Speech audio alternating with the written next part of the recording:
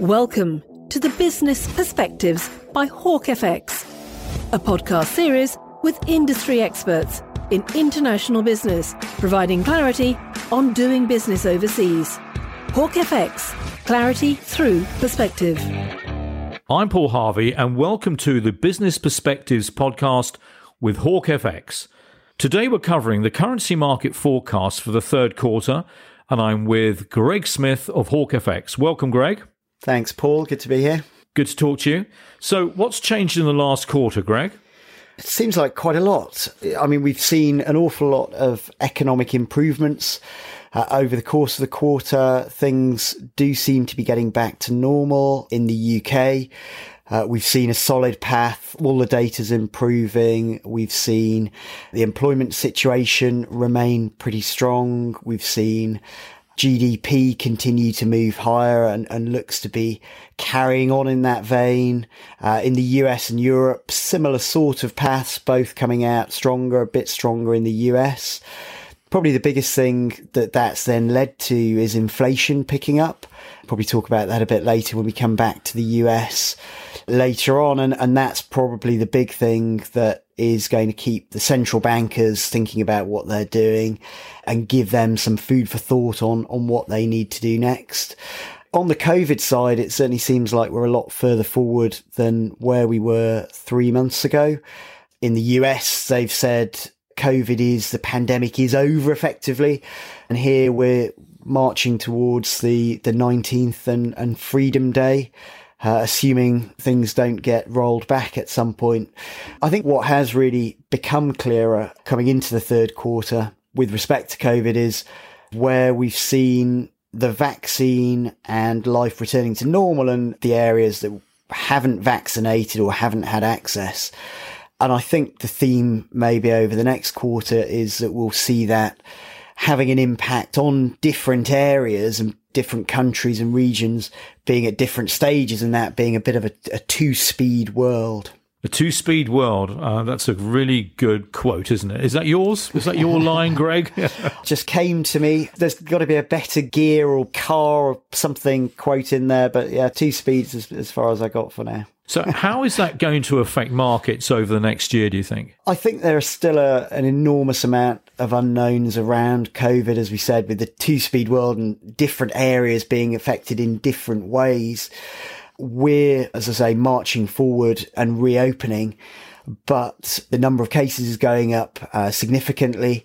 We don't know how effective the vaccines are going to be against any other variants. And whilst there are still huge areas and countries that haven't been vaccinated, it seems likely that we will get other variants, and it'll then be a case of how they impact, where they end up, whether the vaccine's effective, and whether we end up having to go back into lockdowns in some countries or all countries, or what those restrictions end up looking like. So I think that's probably the biggest unknown and what we're going to be facing over the next few months. We saw from the previous disruptions and lockdowns the impact on supply chains, on economies, on things slowing down and going into furlough, and then struggling to open up again. And that has been another element that's led to inflation in certain areas. So in the US, it's certainly in the short term, it's gone up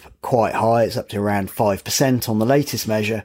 Similarly, in the UK, we've seen it go up a little bit less, and in Europe and elsewhere. But again, what we're starting to see is some divergence in where there's inflation and in what the central banks think they might need to do about that. And will that be a bad thing for the pound? Good question. At the moment, we've really come out of COVID and Brexit with some disruptions to the supply chain.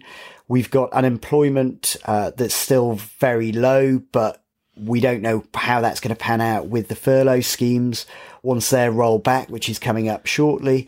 So at the moment, it looks like we're going to see a fairly solid continuation of the stronger quarter that we had last time. And we expect to see further strength going forward in the economy and then likely for the pound.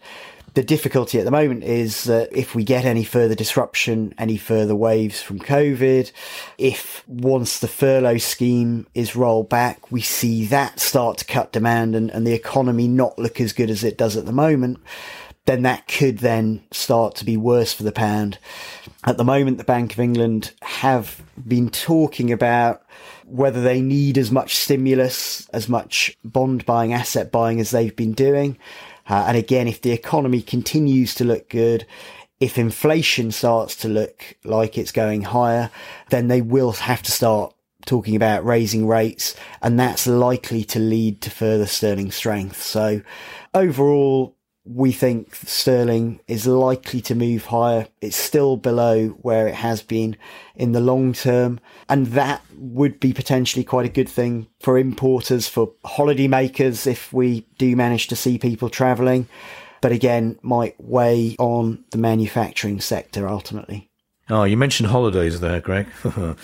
So we remain hopeful. Close my eyes and dream. So I think it's getting better now that we can holiday in Europe.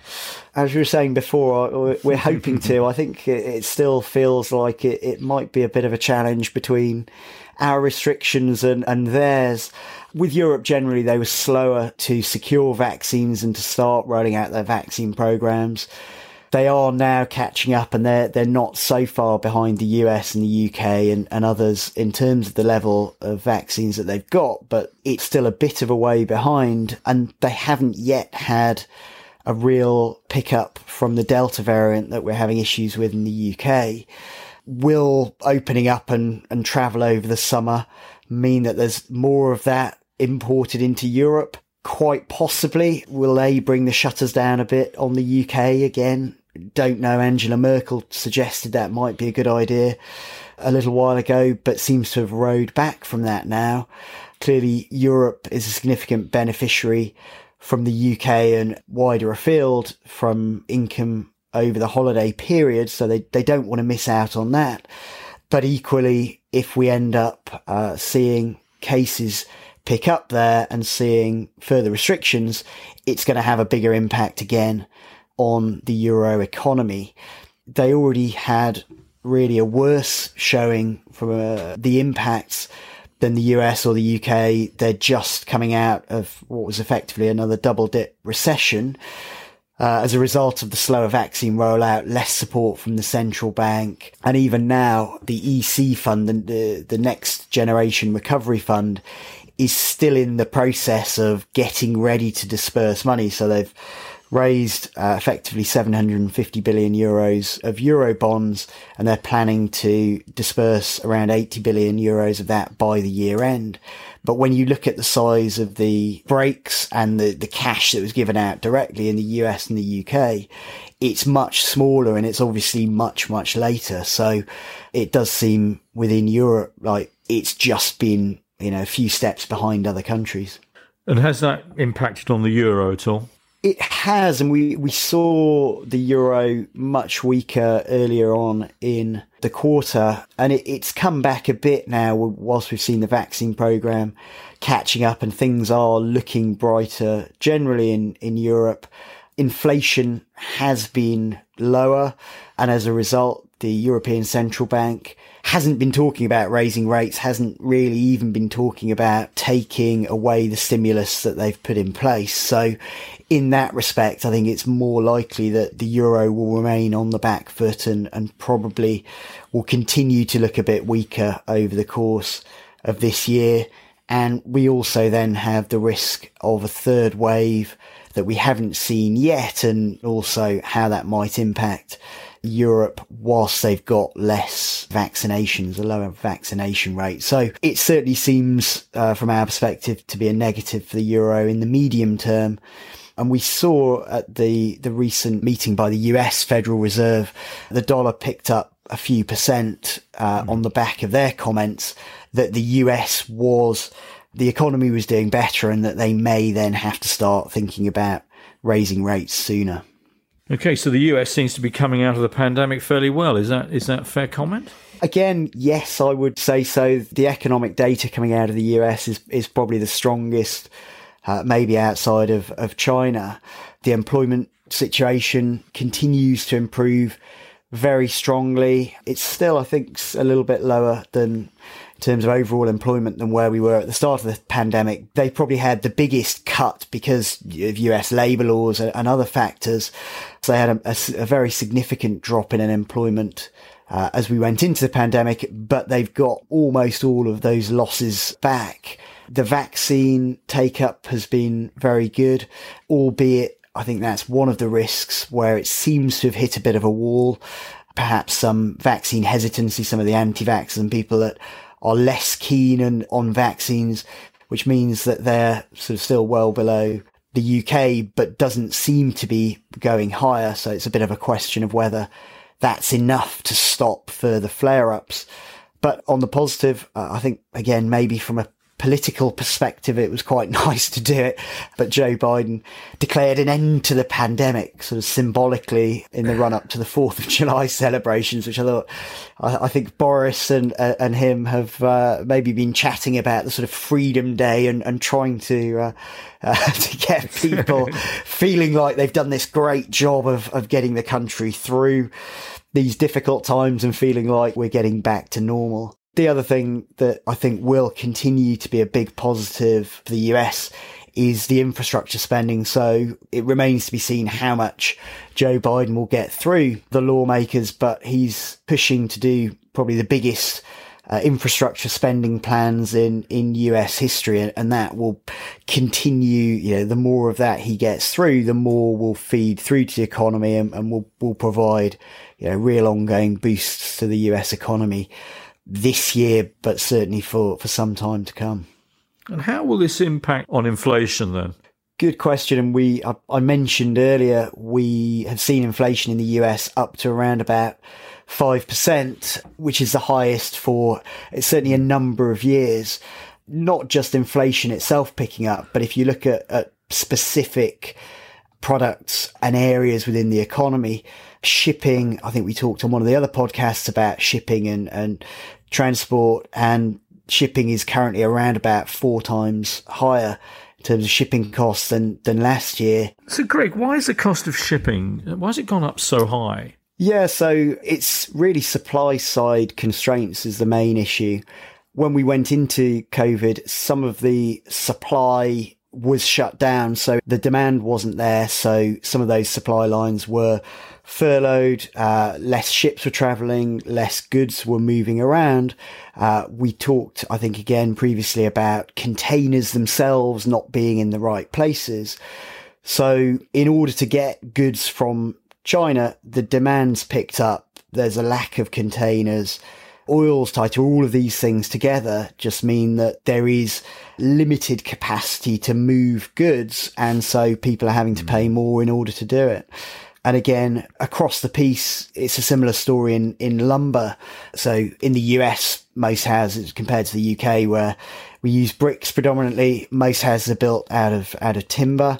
And lumber prices, again, where lumber mills have shut down because there wasn't the demand, it takes a while for them to pick back up.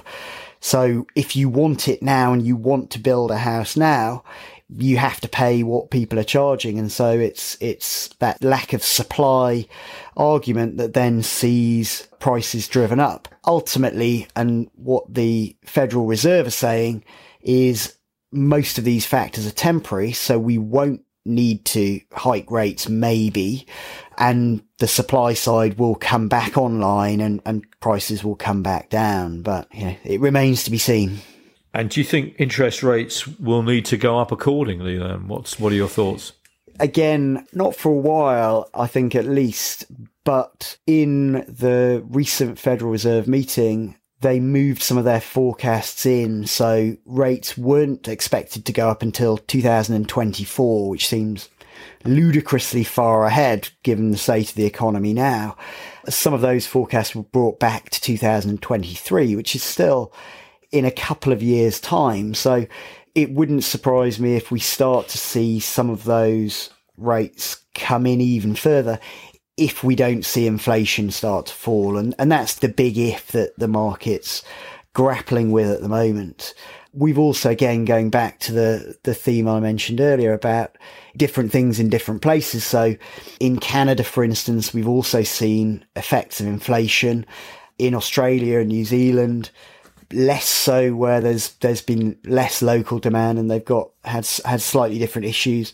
Again, in Europe, rather less inflation than we've seen in the United States. And how are their economies coming out of COVID, Greg? With Canada, again, rising raw material prices and oil have really supported the Canadian dollar. They have had, and actually I guess Canada, New Zealand, Australia as the ones we look at in the report, all have been much slower in terms of the vaccine rollout, and that remains a bit of a risk. In Canada, because of rising raw materials and oil prices, we actually have the central bank there looking to hike rates because they want to see off inflation before it starts to take hold. Whereas in Australia, actually the Reserve Bank of Australia has talked about potentially having to cut rates because the economy is at risk of being left behind if some of those restrictions are kept in place. And again, it really highlights some of the differences between the ways countries have approached this situation, with Australia and New Zealand having very strong lockdowns, which has really kept the impact directly from COVID at bay, if you look at the numbers of cases and the number of deaths. But unfortunately, because they've had a much slower vaccine rollout, it hasn't been as politically important as it has in the UK and the US, where we've been hit, and Europe, where we've been hit much harder. As we come out of it, they're in a slightly different place where they can't really release the lockdown because they're not vaccinated. They don't want to let it in. But as a result, the economies may well end up being at a slightly slower pace because they still have these restrictions in place for some time longer. So again, it feels like what we're likely to see over the course of this year is that divergence in economies, divergence in strategies we've seen, and effects and ongoing effects from COVID. And some of that will then lead through to rates as a result, to FX rates as a result. Well, thank you, Greg, for your insight into the currency market forecast for this third quarter. Very interesting topics that you brought up there. So thank you for your time. Thanks, Paul. I think it'll be another interesting quarter ahead. So thank you for listening to Business Perspectives podcast by Hawk FX, Clarity Through Perspective. Thank you for listening to Business Perspectives by Hawk FX, Clarity Through Perspective. For all your money transfer needs, whether you are a business or an individual, visit hawkfx.com.